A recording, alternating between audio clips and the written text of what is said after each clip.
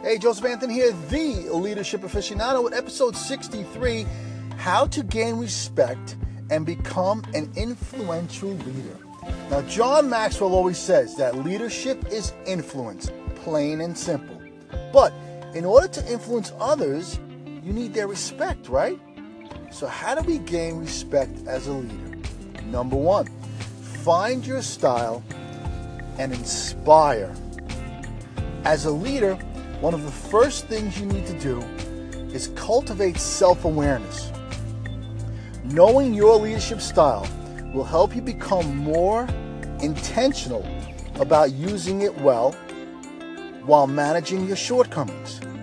Do you lead with expertise, charisma, caring?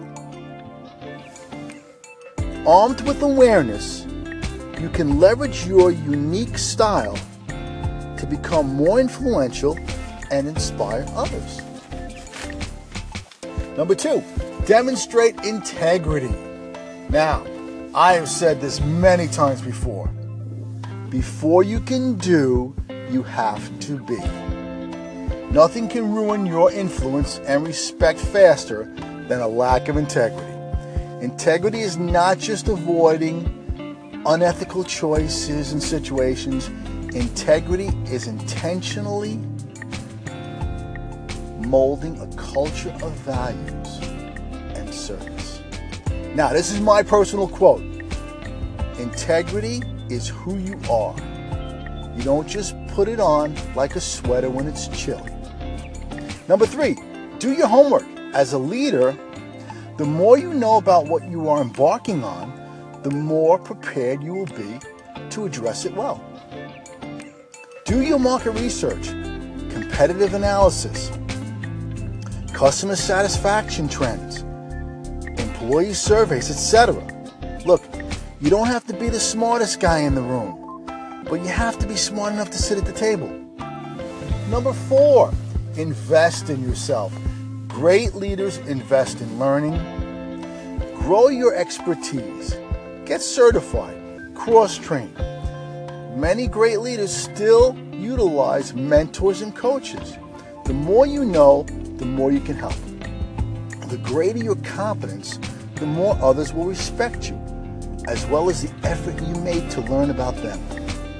Number five, manage your brand. Great leaders understand the importance of perception. Ensure that your intentions are not being perceived negatively by asking for feedback. Learn to engage in proactive communication. I've said this before. The person you are professionally is not much different than who you are as a person. So I suggest asking your close personal friends to provide feedback. Ask them to be straight with you. What do you like about me? What don't you like about me? Number six, concentrate on the future. A leader's job is to manage the present while looking to the future.